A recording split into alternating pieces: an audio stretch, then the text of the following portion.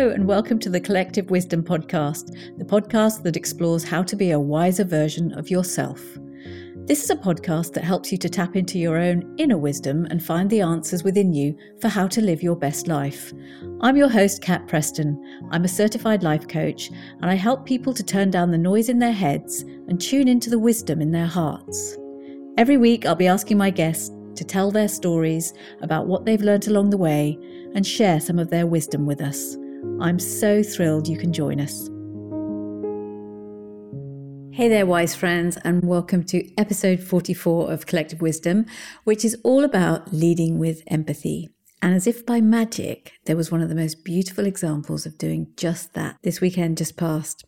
I was watching one of my favourite TV shows, Strictly Come Dancing, which for those of you who are listening from outside of the UK, Strictly is a dance competition that's been running in the UK since 2004, where celebrities are paired with professional dancers and have to dance a new dance in front of a panel of judges each week. And it's evolved over the years into something that's more than just a dance competition.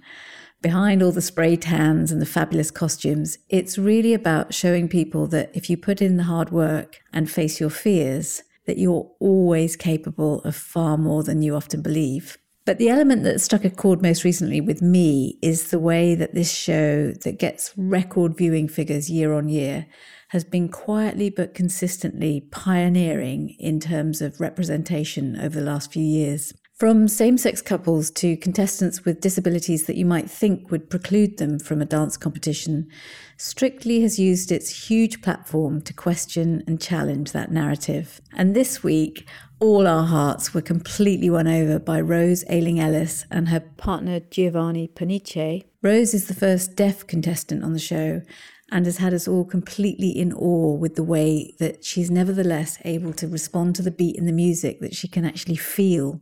So in their dance this week, there was a moment where they cut the music and we all had just a tiny glimpse into Rose's world. Not only was the dance itself breathtaking, but it gave us all a chance to experience true empathy. There was no pity here for a woman who can't hear, but instead a whole new level of understanding of what it means to be deaf. I was lucky enough to be watching this with my three sisters, and like so many people, we were moved to absolute tears by the beauty of it. You can imagine the scenes of four women sitting wailing at the television. Why am I telling you all of this? Well, in part, it's to share the magic that is Rose and Giovanni, and for anyone who hasn't seen that dance, there's a link to a clip of it in the show notes. But also because I think that it was radical empathy that called my guest today to do the work that she's currently doing in Nepal. Michelle Welsch not only founded a social enterprise, the Learning House, which helps so many young people in Nepal get access to the education that allows them to really lean into their brightest, fullest potential as humans, but she's done this without the backing of a team or resources to help her. It's grit and tenacity, empathy, and a beautiful vision of what's possible if you keep going that have been the driving force behind her work. Like Rose, Michelle's positivity and energy are infectious, and I'm just so thrilled she's here to join me to share her story.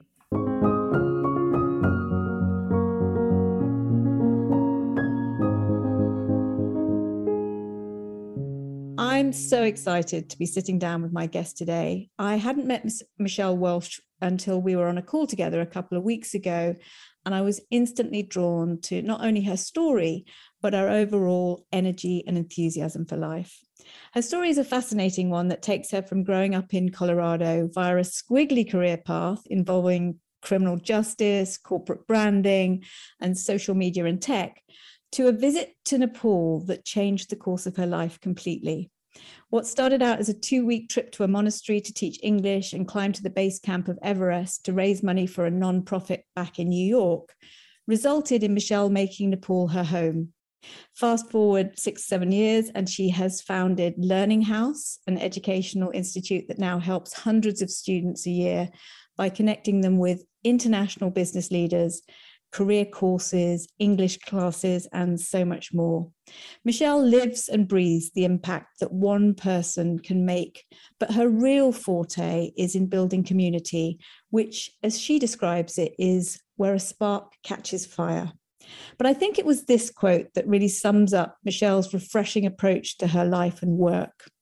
I seek to bring together individuals from different backgrounds, experiences, and expertise to create something magical. I like to think I delight people towards personal growth. So, Michelle, thank you so much for being here. I am just so thrilled to be able to spend a bit of time hearing about your story and digging into what life has been like for you. Even that intro, I'm feeling emotional. That was so great. It's interesting because, when people ask for me to summarize my trajectory and my career path, squiggly is a nice description, but in a strange way, all of my experiences have fit together like a puzzle. And I think as I'm aging, I'm learning to embrace that there is never just one path or one direction. And when you allow yourself to be open, the unexpected can happen and you never know. Yeah. And I think that's what I loved most about your story was that realization that it all starts to make sense if you just let it. We were talking about whether you describe it as a carousel career or a portfolio career, but you allow the things to surface that essentially are your foundational values. And then how you apply those is your choice. It's really important. So tell me a little bit about that initial kind of trip, that where you were in your life when you headed out to Nepal in the first place. So my very, very first trip, this is 2013. I was living in New York City, Upper West Side. I had already did a career change. So I did my master's at Columbia for social work, but somehow finagled my way into doing branding at a branding agency. And I had different interesting clients after that as a result. So I'd worked with Social Media Week. I'd done projects with Seth Godin. I worked with a group out in Utah called Summit. And for whatever reason, I still didn't feel like it was it. And I had a breakup and thought I want to shake things up a little bit, and ended up already having this trip to Everest planned. But like I said, I kind of opened it up a little bit and thought, okay, I'm going to Nepal. I'm going halfway around the world to a place that I knew nothing about. How can I make the most of it while I was there? And ended up at that time, you could find a lot. If just a quick Google search, you found all of these volunteer excursions. And it was just kind of random and happened that I ended up teaching English at a monastery and absolutely fell in love. I fell in love with the people, culture, and the countryside. And I think it fed everything that was important to me about feeling like I was helping a community, about feeling like I was researching and learning and totally out of my element. I mean, I was totally out of my element in a way that I had never felt before. And yet it felt like home. That's amazing. And it's sounding like a sort of almost like an awakening, almost like a sort of eat, pray, love moment. You've gone looking for something and then you find it. Maybe I think when you don't really know, you're open. And had I had pieces in place, maybe I wouldn't have been so open. So, maybe if I had the perfect relationship or the perfect job or the perfect house, whatever, maybe I would have come back. I don't know, but the right timing, the right circumstance. And I was like a sponge. And I didn't go with any sort of expectation or goal, just to learn. I wanted life to teach me. I wanted to see who are these people that come into my life. And I was fascinated and completely embraced by the Nepali family, who ultimately I call my own now. Oh, that's amazing. So tell me about them. So who are your Nepali family? So when I was placed at the monastery, they also assign you a homestay. And the woman who I now call Amma, which means mother, she couldn't speak English at all. But every night we would have rice together. She'd prepare meals for me. She'd greet me when I'd come home from the monastery with tea and biscuits. And we developed just this relationship that was so healing. I learned more about how she grew up as a woman in Nepal, how she didn't have access to education, how she would go into the forest foraging for vegetables and food. And she's amazing. I mean, not traditionally educated, but she can look at you and know, do you have a headache? Are you tired? Do you need energy? Then go make some sort of concoction, give it to you, and you're healed. She's amazing. So just this intuitive knowledge. And I mean, she's to this day such an inspiration and support to me. That's incredible. And it's sort of that leaning into intuition and the whole environment. I mean, if you're in a monastery, to what aspect was the sort of spiritual environment part of this journey, do you think? I think this is a huge topic, actually. When you are a visitor, or when you're traveling to new places, you have to leave your assumptions and your knowledge someplace else. So, growing up outside of Boulder, obviously I was familiar with yoga and some meditation. But this monastery that I was placed at, I would say that it was more cultural than spiritual. It was a Tibetan monastery, and there were certain practices that not everyone knew what they meant or why they were doing them. It was just a training. But it was passed down, from generations of these leaders. And again, if I had gone there saying, oh, a monastery should be like this, I think I wouldn't have connected in the same way as I did. Again, one of my closest friends in Nepal is a monk from there. And we would always joke that, how did it work in the universe that I'm kind of this quirky personality and I end up at the quirky monastery in Nepal? It just kind of matched. And I think that, again, that was part of my connection and why I felt like I'm meant to be here on some level that I cannot explain. That's amazing. And so, yeah, I think there's a theme of openness, being open to possibility, to new experiences, but what you've also done is, to an extent, connected dots. So seeing that there are links between a monk in a monastery and a Forbes 500 business leader. That's where your real kind of dynamism comes into play, I would say. Yeah, I would attribute this to my own life experiences and then my education. So social work education really teaches you to look at systems, to look at the whole picture. So not necessarily the individual, but really someone's worldview, right? And in Alt MBA and with Seth Godin, there's a lot of discussion around empathy, but I really think that's the core of social work, is understanding that everyone has a different circumstance, but at the end of the day, we're all driven by the same things. We all feel fear. We all want belonging. We want to feel loved. We want to feel accepted and embraced. And when you strip away titles and labels and organizations, those human components are still very much there. How they're nursed, how they're fed, what shapes someone's education, right? These kinds of things, they'll change the periphery, but that core, I think, really is the same no matter where you are in the world. Yeah, and I think that's what you were leaning into. That's what you saw, and that is ultimately what empathy is all about, I guess, is being able to, even if you don't understand it straight away, be curious and really explore what that other person's worldview is.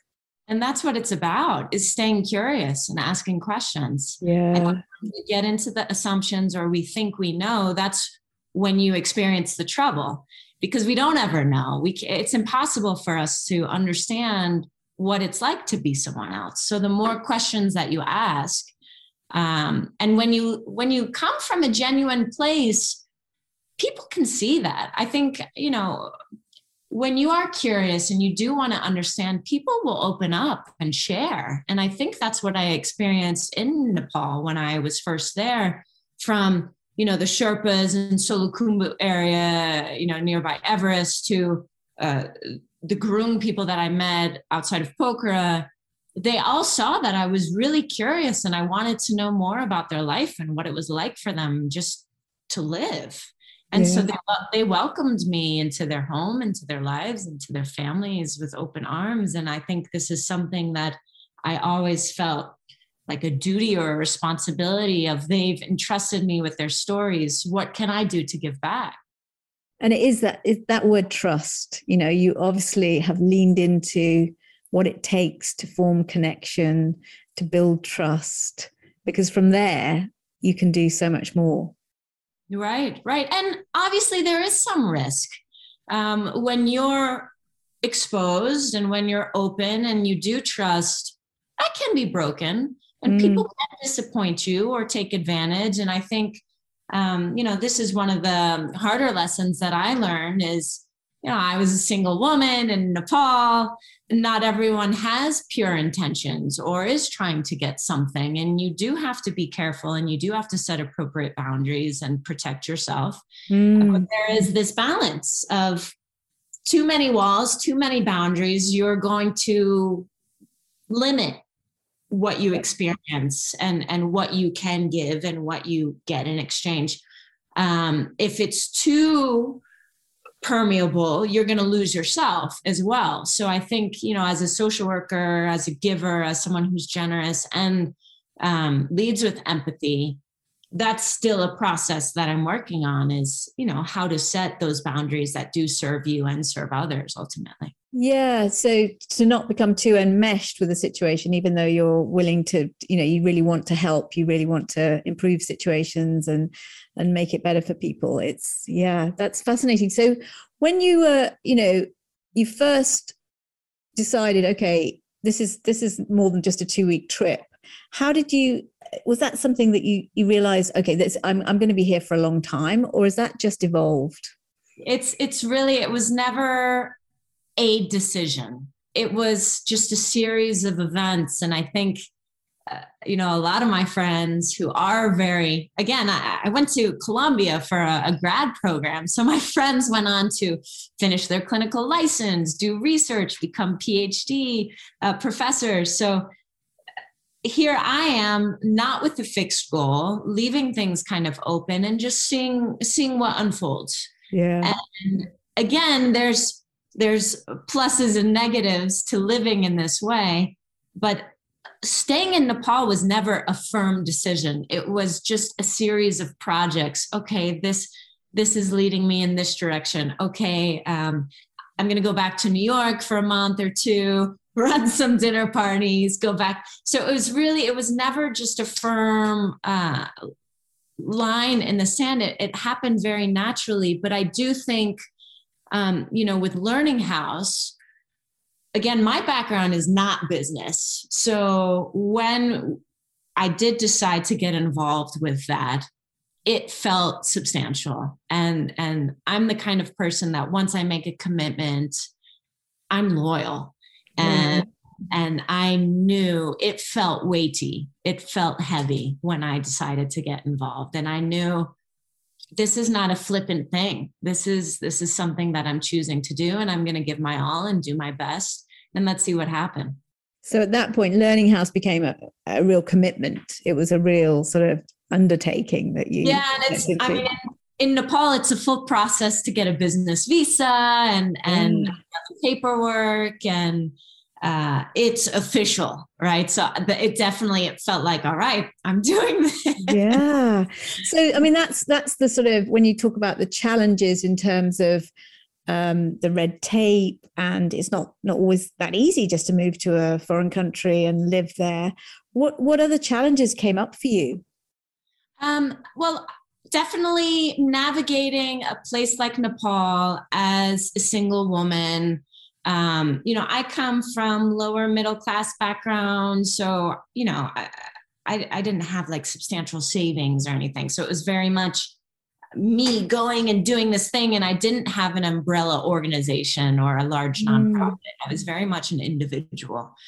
So I think in a place like Nepal, where women still are struggling to have the same footing as men, and caste system is prevalent, and women my age are often married very young. You don't see them in positions of leadership. choices. There aren't as many choices for women. I think being a woman just living in the community was interesting because a lot of people were watching, right? Yeah.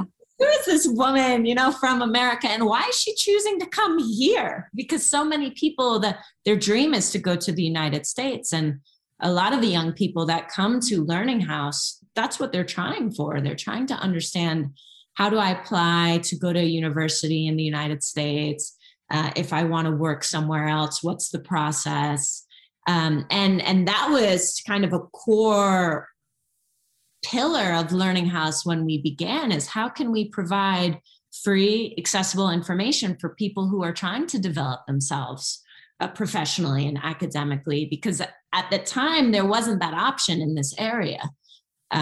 People were paying these education consultants a lot of money to help them write admissions essays and apply to colleges. So, in the beginning, and I always tell people, when you're first to market in anything, a big part of it is education and explaining it to people and getting their buy-in in what you provide and what you do. And so here we are offering free services where people are like, is this legit? Is it good? Yeah. If I'm not paying for it, is it worth anything? Absolutely. So that was a very interesting dynamic.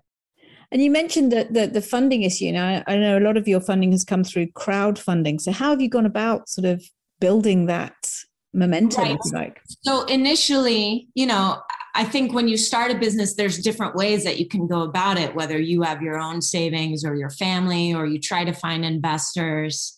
I definitely took the Amanda Palmer approach of asking, because I've never had money, but I've always had amazing people supporting me. Yeah.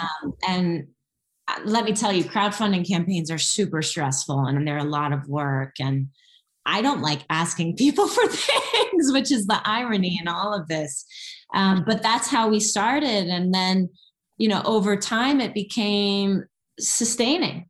So we charge a little bit for classes and, it pays for itself. There was definitely a time where I was wearing several hats and doing writing work on the side and copywriting and consulting and using my savings to float Learning House when we couldn't pay rent. And it was really a struggle. I remember at one point, living in the office at Learning House to try to save rent and save money to get it going.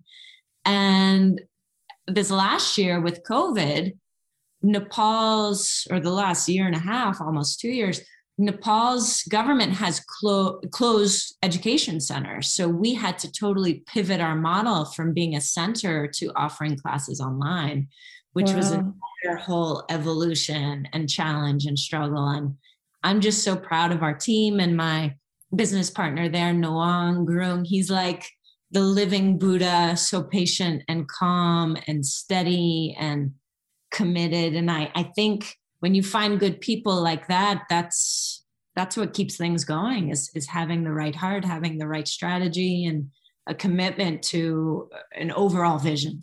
Yeah, and it is that vision. And I think also, you are a phenomenal writer, and I think your capacity to tell those stories, to really bring that vision out into the world in a way that people can connect with, has played a really instrumental role in just, creating that snowball effect of sustainability, as you say.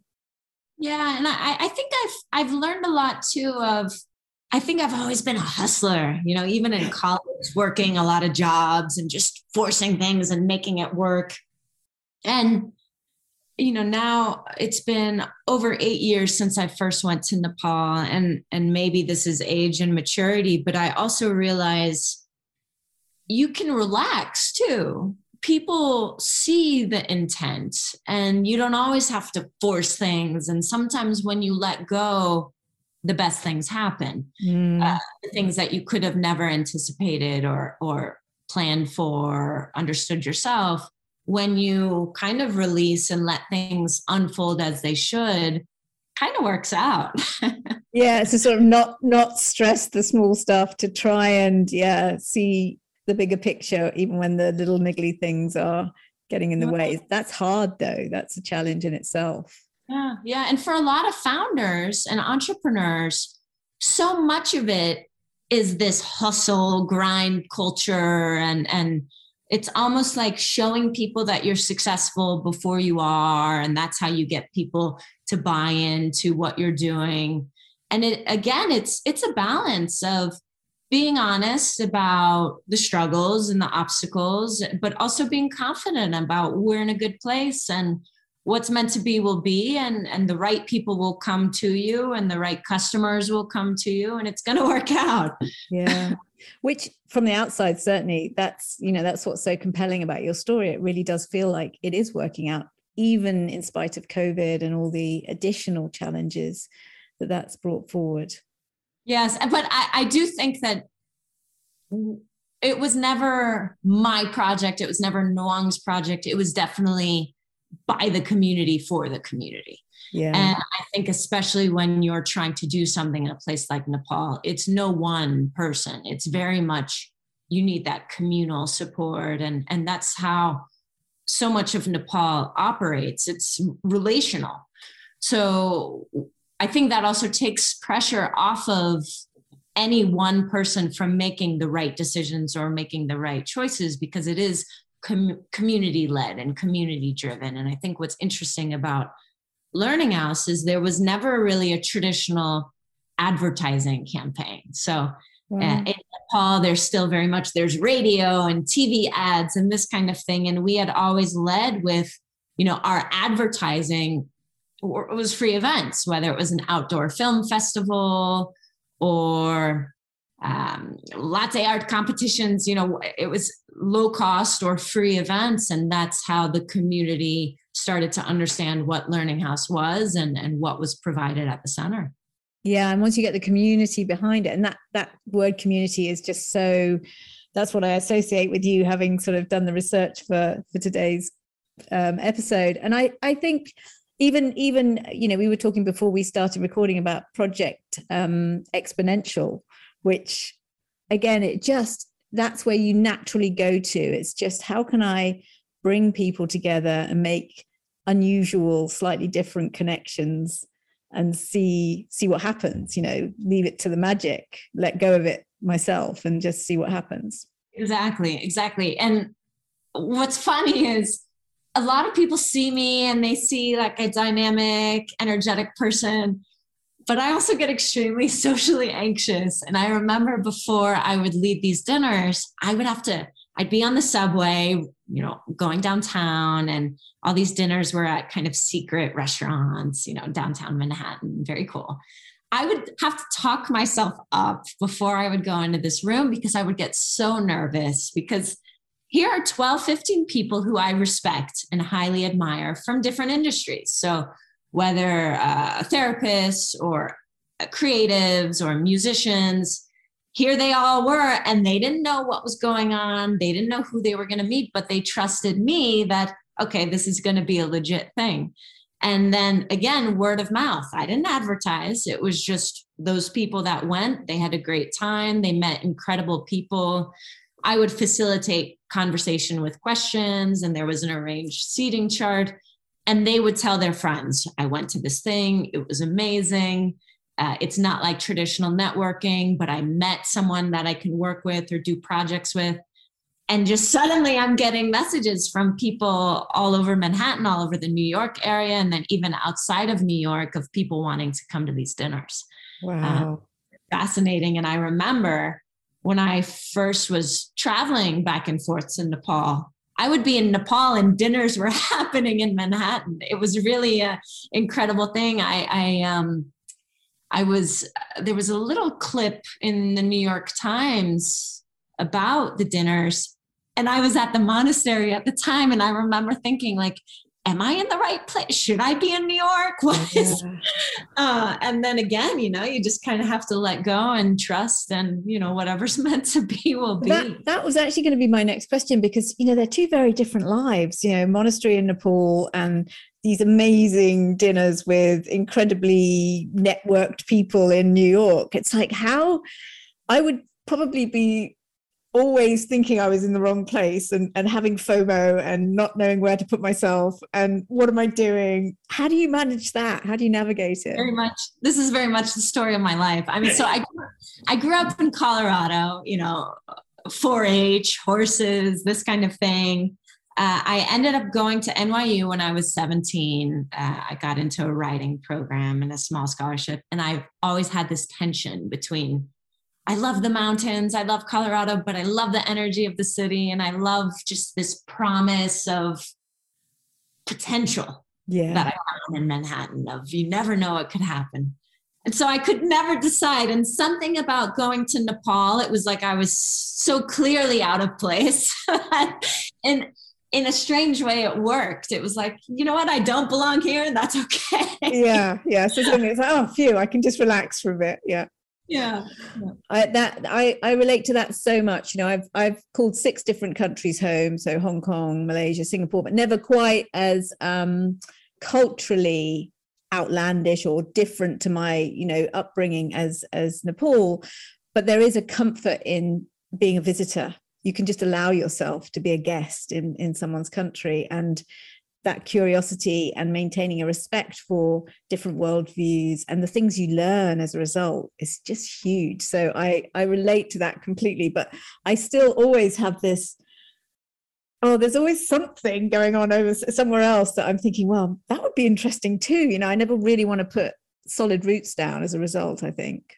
I feel that. And, what's interesting is, again, I became very dear friends with one of the monks. And then my business partner, Noang, he does come from a Buddhist household. And I learned a lot from them about, letting things go. And they have this idea of this might not be it. There could be another life. And they would often joke, well, not this next life, I'll be the football player, or next life, I'll do this.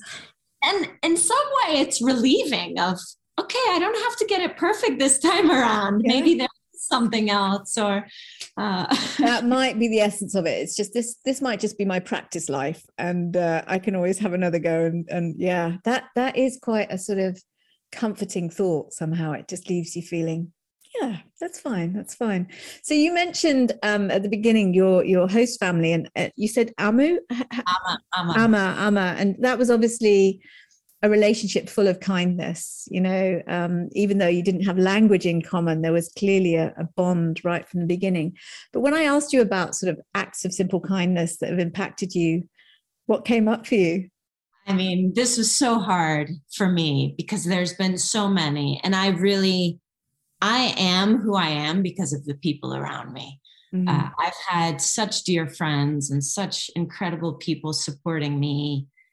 I don't have brothers or sisters, but I have the dearest people in my life who have always been cheering for me and helping me and trying to support me and just there and solid. And so when you said a simple act of kindness, there are so many. And I think the key here is simple. It doesn't have to be huge. No. I mean, just this week, I got a gorgeous letter from Margot Aaron, who is spearheading the copy workshop or the copywriting workshop. Yes. Totally unexpected, a beautiful thank you note. And it meant the world to me. And it got me thinking, it's those small, unexpected kindnesses that really give you power, that kind of fill up your tank. And I don't know about you, but I find just in those moments of self-doubt, or where you wake up and think, what am I doing? Am I in the right place? There'll be something, a little email. I had one this morning that, we just hosted a call with 2 women who I think are the most amazing activists. They've been saving an orchard, and I sent them the episode, and they, Kina came back to me and she said, gosh, it actually makes me sound quite compassionate, caring, and actually quite intelligent. And I said, that's because that's what you are, but it was just that moment of, she didn't need to reach out, it was just such a lovely thing to do. So I think it's those little moments where, as you said, one little note, and it actually lifts you when you're writing it, if you're doing it with intention and just saying, I'm thinking of you, just reaching out. I think that's that's the key. And I think especially when when you consider the world now and everything that's going on, and it doesn't have to be grandiose and it doesn't have to be huge. And, the best action that you can take today could be that small message, just to say, I appreciate you. Thanks for your work. Or, your energy is really inspiring to me, or I really like how you said X, Y, Z, whatever it is, just being thoughtful in that way, because that extends beyond that exchange. This note that I got, I ended up sharing parts of it with someone else, and then they felt, so it's a ripple effect. And I think it's easy to lose sight of that, because Absolutely. do I need to write a big check to an organization, or do I need to volunteer 20 hours of time? No, you don't. No.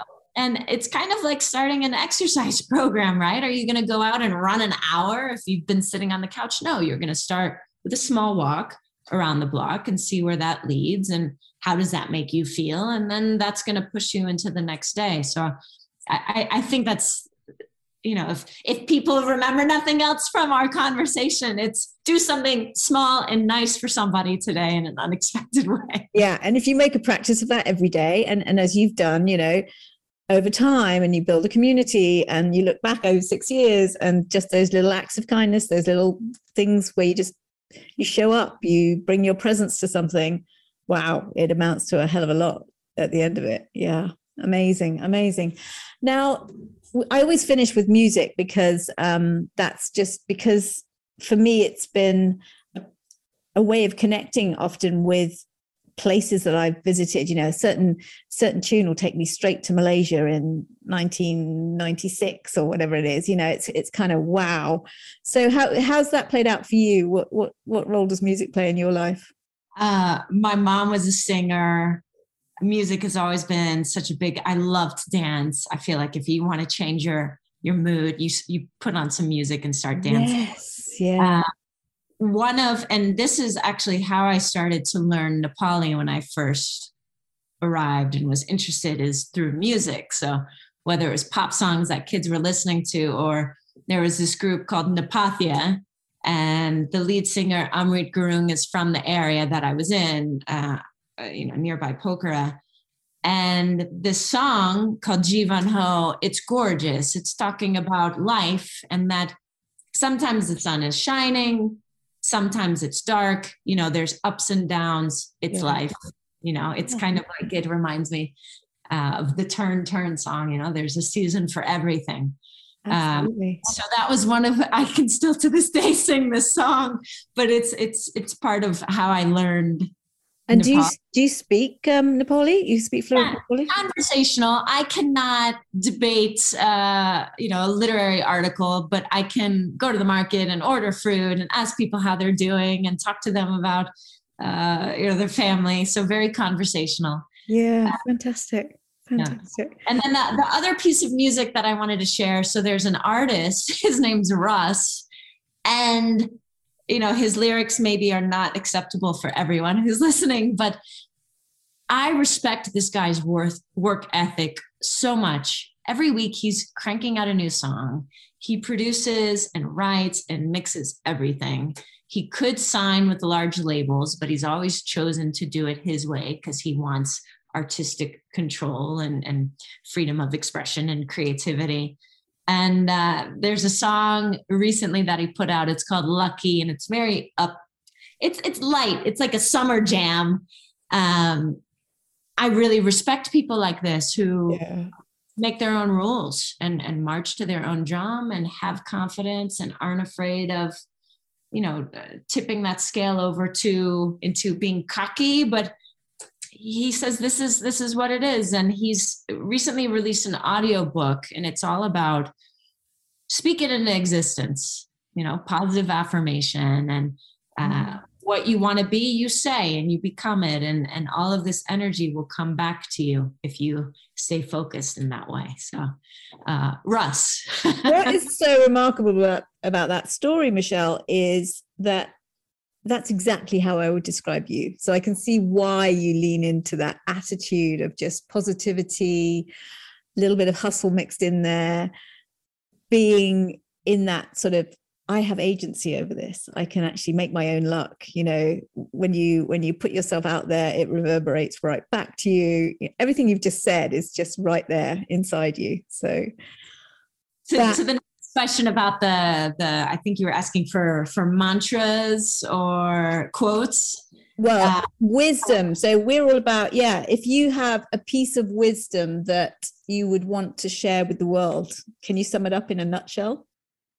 I mean, I have two that I think guide my life. One is find your tribe. So find the people who believe and operate in the same way as you, because there are a lot of naysayers and there are a lot of people who are jealous or scared or may not be supportive. And so to find people who operate in the same way is so important, because you help each other. So find your tribe, and Brilliant. The others. All my friends laugh because there's so much leap and the net will appear. Yes. Oh my goodness. Oh my god. Well, again, you have definitely leapt, and it feels like you were just caught by the right universe. Absolutely. And again, I laugh with some of my dearest mentors because I'm an anxious person, and a lot of people deal with anxiety by going in. And my way of dealing with it is going out and just launching myself into new things. But it does require an element of trust. But I think at the root of it is, don't let fear stop you. Because if you hold yourself back and you're uncertain, and that uncertainty prevents you from acting, you're not going to live life, and you're only going to experience the sliver, I feel like, of what is there for you and what is for the taking. And so when you do just kind of launch yourself, and maybe you don't know the end, and that's okay, but it could be very surprising and beautiful at the end. And that's clearly something that you have totally embraced in your own life. And without knowing what the end is, all the beauty and experience that you've found through what you've been doing just sounds quite magical. Thank you. Thank you so much. But it's also so beautiful that you've been impacting so many lives positively in the work that you're doing. And I guess that is what I can hear in your voice. There's a real heart-centered kind of drive there that is just so compassionate. I mean, this kind of work, and any teacher or educator or social worker knows this, that you're playing a long game. And the return is not always immediate. Just recently, I had a former student who's in Australia. She's now an RN. And I remember when she came and she was learning English and first trying to go to Australia for her studies. And a former student, he just graduated with his engineering degree and is now working in Canada. And another student, she has gone through hoops and over bridges and is now finishing her art degree in Texas. And you think, my goodness, how many stories are there like this that maybe we don't even know about? And it's so inspiring. I mean, people who have a growth mindset and are trying to better themselves and are trying to learn, and it's so inspiring to me. But then to top it all off with going to a different country, beating so many different odds.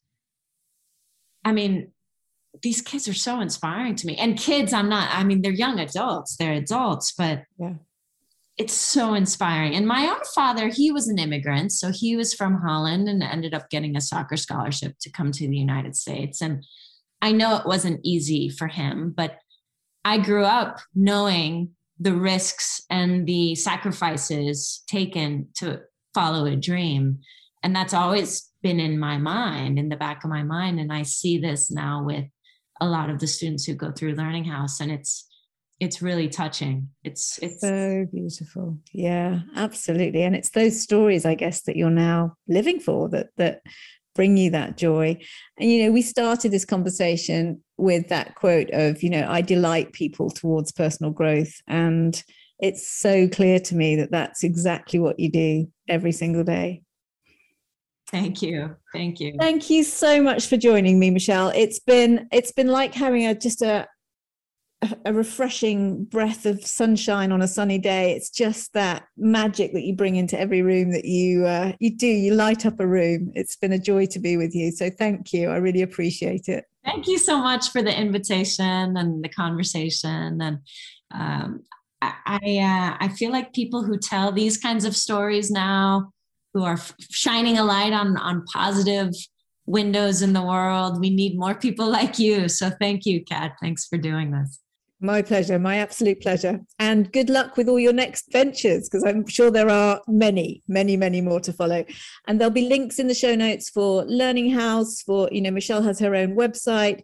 If you want to be inspired by the work that she does, or if you think that there may even be something that you've got a dream inside you, follow Michelle and find out just how you go about taking those first steps. It's just magical.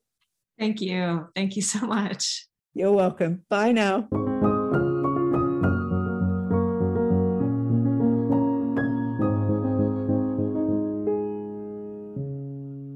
Well, I think you'll agree that's an example of ordinary people with extraordinary stories, and just how with that dedication you can really make a difference. It takes someone with Michelle's integrity, guts, courage, tenacity, and empathy to get projects like Learning House off the ground, but it takes people like you to support them. So if you're at all minded to find out more about the organisation and the work it's doing, you can find all the links in the show notes, and I know Michelle would be very grateful to hear from you. And if you want a little dose of inspiration, do check out Rose and Giovanni's dance, which was purely magical. Thanks again for listening, and I do hope you all have a good week. Thank you so much for listening. There are almost 1 million podcasts out there to choose from, so I really appreciate you for choosing this one and spending your valuable time with me today. If you found it helpful, I would be truly grateful if you would rate and review it, as it helps others to find us. And if you haven't already, you can hit the subscribe button wherever you get your podcasts to be sure of getting every episode sent to you. You can find all the resources we talk about and more about my guests in the show notes over at collectivewisdom.podbean.com, or you can find me on Instagram at collectivewisdompod, where I'd love to hear any feedback, suggestions for new guests, or comments that you have. I'd love to hear from you. And if you're interested to know more about how my coaching can help you, you can find more about that on my website at katpreston.com. Thank you so much for joining me.